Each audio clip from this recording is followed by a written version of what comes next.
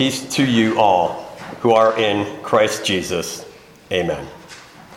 And he arose, this comes from Genesis 32, 22 to 31. And he arose that night and took his 2 wives, his 2 female servants, and his 11 sons, and crossed over the ford of Jabbok. He took them, sent them over the brook, and sent over what he had. Then Jacob was left alone, and a man wrestled with him until the breaking of the day. Now when he saw that he did not prevail against him, he touched the socket of his hip, and the socket of Jacob's hip was out of joint as he wrestled with him. And he said, "Let me go, for the day breaks." But he said, "I will not let you go unless you bless me." So he said to him, "What is your name?"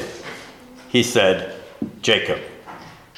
And he said, "Your name shall no longer be called Jacob, but Israel. For you have struggled with God and with men, and have prevailed." Then Jacob asked, saying, "Tell me your name, I pray."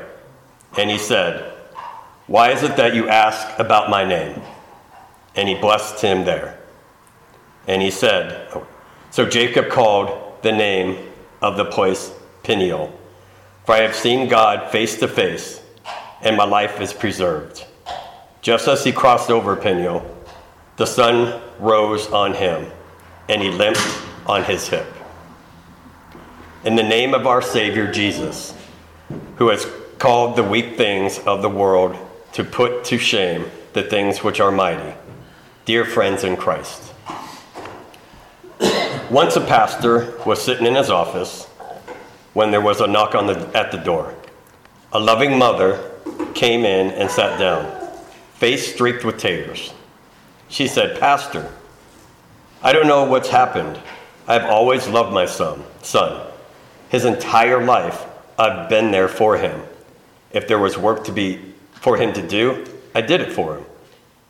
If he wanted something, I bought it for him. I never once disciplined him, even when he was misbehaving. But now he's grown. And I've never known a more bitter, impatient, irresponsible, entitled, and immature man. I just don't understand how this could happen. I gave him everything." The pastor, who had heard this story many times before from many other mothers and fathers, sighed and looked at her with a regretful expression. "Yes," he said, "you have given her everything. You have given him everything, haven't you?" It's true for mothers, but also true for just about any other relationship. When you love someone, you don't want to see them struggle. Children are, unfortunately, the biggest victims of this mindset. It takes a very mature, humble, and selfless love to recognize that there is great benefit to be had through a struggle. And we find no greater example of this perfect love than when we look to the example of God's love for us, which does allow us to struggle, as we just read in the account of Jacob wrestling with the Lord. As we ponder what the Lord aims to teach us with this section of Scripture, we will consider the theme, "The Lord loves tough." The Lord graciously appears to Jacob. The Lord patiently wrestles with Jacob. The Lord mercifully disables Jacob. And the Lord lovingly renames Jacob. May the Spirit reveal to us the true love of our Heavenly Father today and enable us to reflect this love in our lives.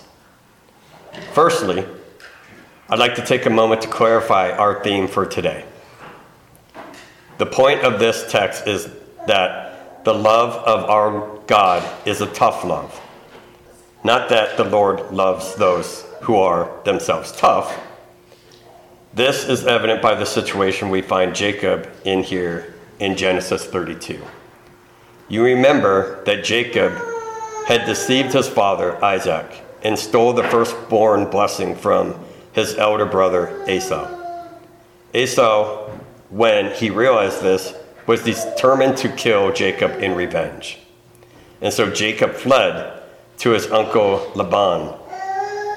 After he had worked for Laban for 20 years, he left and sent word to Esau to try and reconcile with him. Word came back that Esau was coming, and 400 men with him.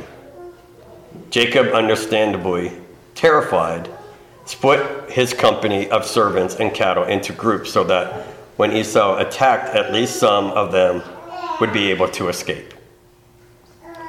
Jacob is not a tough guy here. He's a scared guy. He's a guy who believes, with pretty good reason, that this might be his last night on earth. He's a man whose past iniquity, it seems, has finally caught up with him. And still, the Lord appears to this sniveling weakling, this condemned man. We read verses 22 to 23. And he arose that night and took his 2 wives, his 2 female servants, and his 11 sons, and crossed over the ford of Jabbok, and took them, sent them over the brook, and sent over what he had. Then Jacob was left alone, and a man wrestled with him until the breaking of day. The Lord did not appear to Jacob because he was tough, or because he deserved help. The Lord graciously appeared to him because he was weak. In the same way, the Lord doesn't come to us because we are strong and admirable. He comes to us in his word because we are weak and sinful. He is not a God of the mighty, but a God of the helpless. Asaph writes in Psalm 82, 3-4, "Give justice to the weak and the fatherless. Maintain the right of the afflicted and the destitute. Rescue the weak and the Rescue the weak and the needy. Deliver them from the hand of the wicked." God's presence in our life is gracious. It is deserved. And then we read that the man wrestled with him until the breaking of day. The New King James capitalizes the word man, because this is talking about the second person of the Trinity, that pre-incarnate Son of God. Jacob recognized this when he said in verse 30, "For I have seen God face to face, and my life is preserved." This seems like a pretty puzzling solution that the Lord gives to Jacob here in his time of crisis.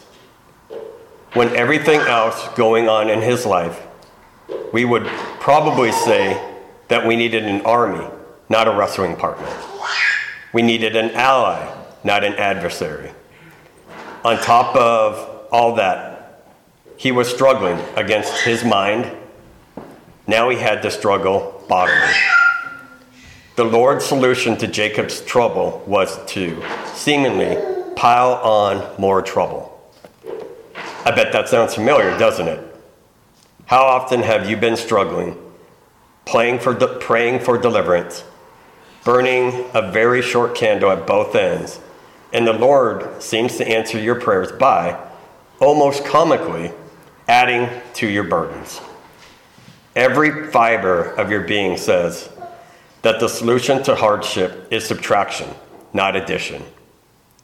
Deliverance means to take away our trials, not to add to them. To give rest, not to wrestle. We start to sound a bit like the mother at the beginning of the sermon, don't we? If God truly loves someone, he wouldn't let them struggle like this. If God was listening to my prayers, he would have solved my problems for me by now. But instead, he added to them. What we forget is that wrestling is an important part of our faith life. Struggle is essential to growth. If you've ever exercised, you know this. Running isn't fun, it's a struggle. Lifting weights doesn't make you smile, it makes you grimace.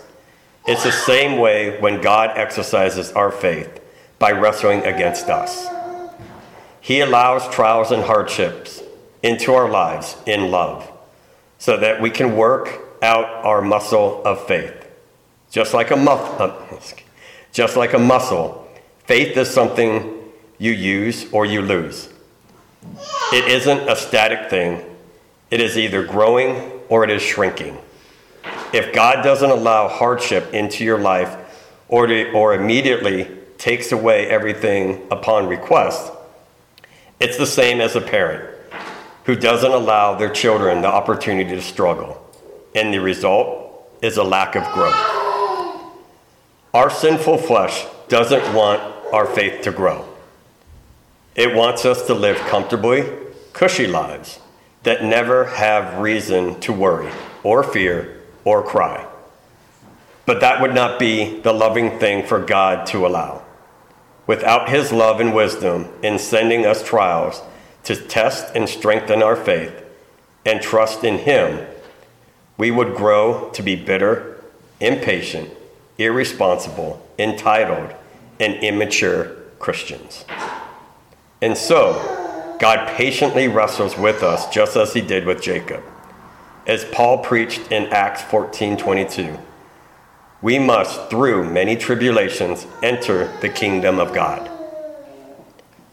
And then we see the result of Jacob's wrestling in verse 25. Now, when he saw that he did not prevail against him, he touched the socket of his hip, and the socket of Jacob's hip was out of joint as he wrestled with him. The result was that Jacob lost this wrestling match. The Lord was too great a match for him, and he dislocated Jacob's hip. Again, we scripture disciples the idea that a loving God would never allow us to feel pain. If you've ever dislocated a joint, you know that the pain is exquisite. And God does allow us too, at times, to feel that exquisite pain both in body and in soul. This too is an act of God's tough love. The Lord mercifully disabled Jacob.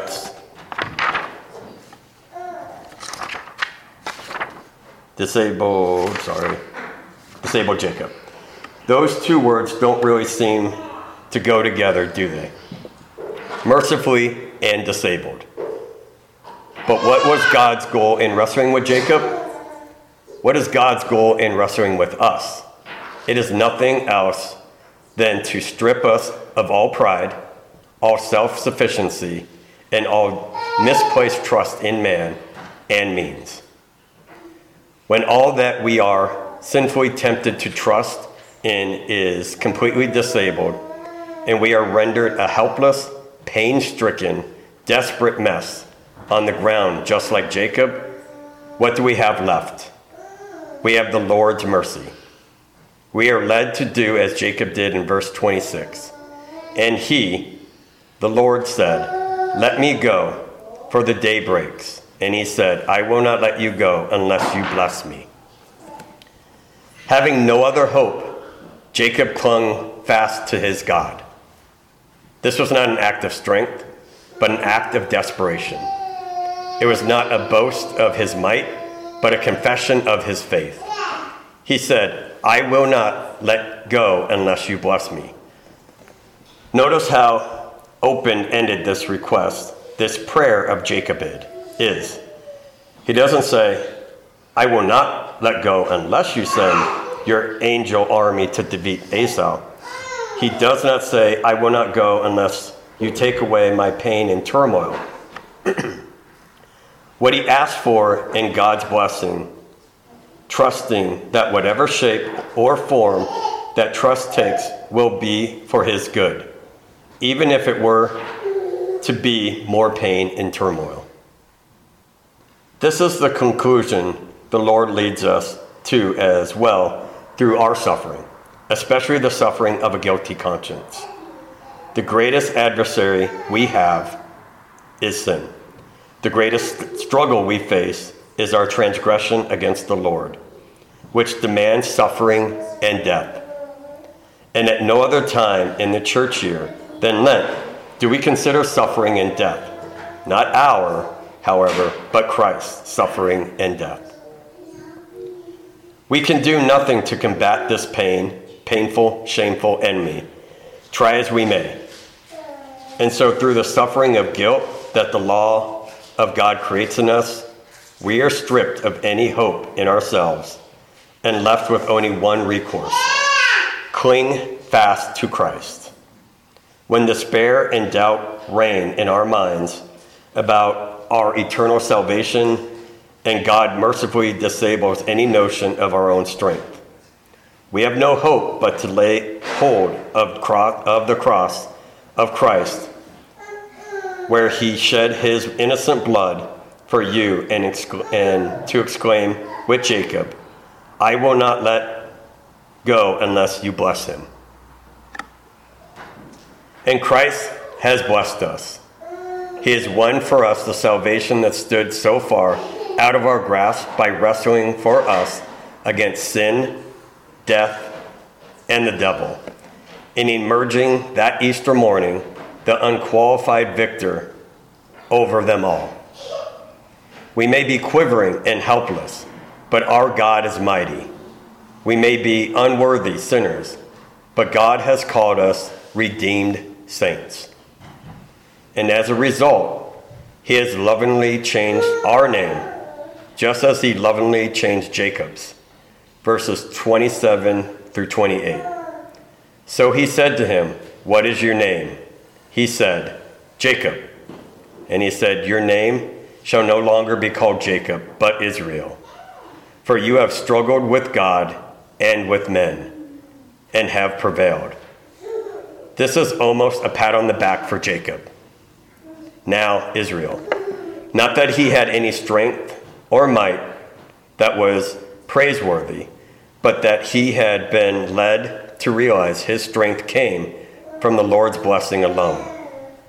The greatest blessing God can give is this: that he is our sufficiency, that he gives all that we need in love, whether that be peace or war, plenty or famine, life or death, wrestling or rest.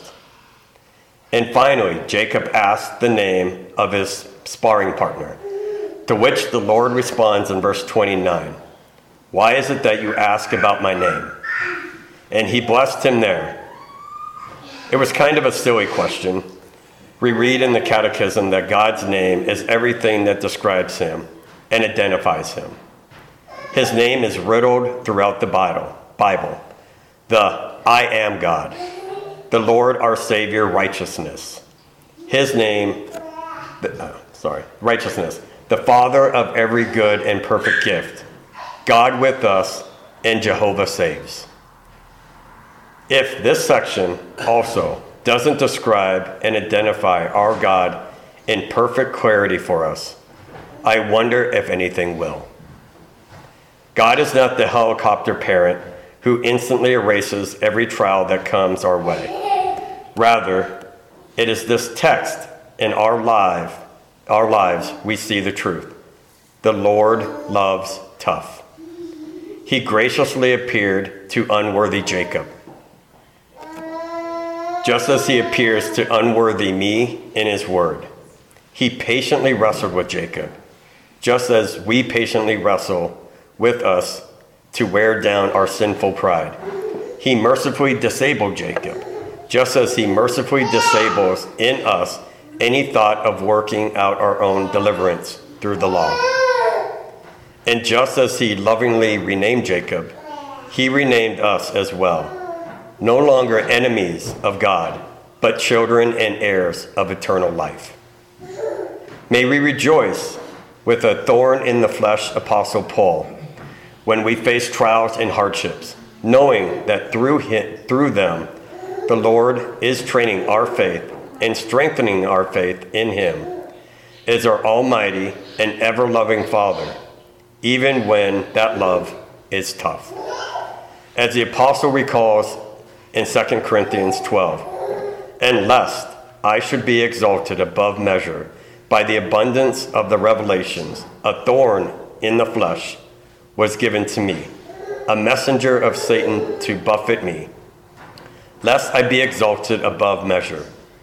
Concerning this thing, I pleased with the Lord 3 times that it might depart from me.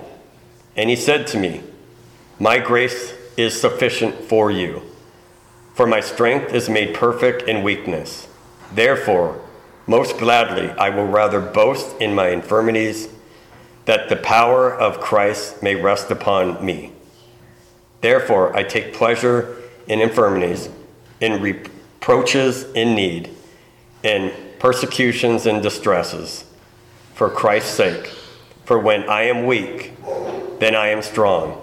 In Jesus' saving name, amen.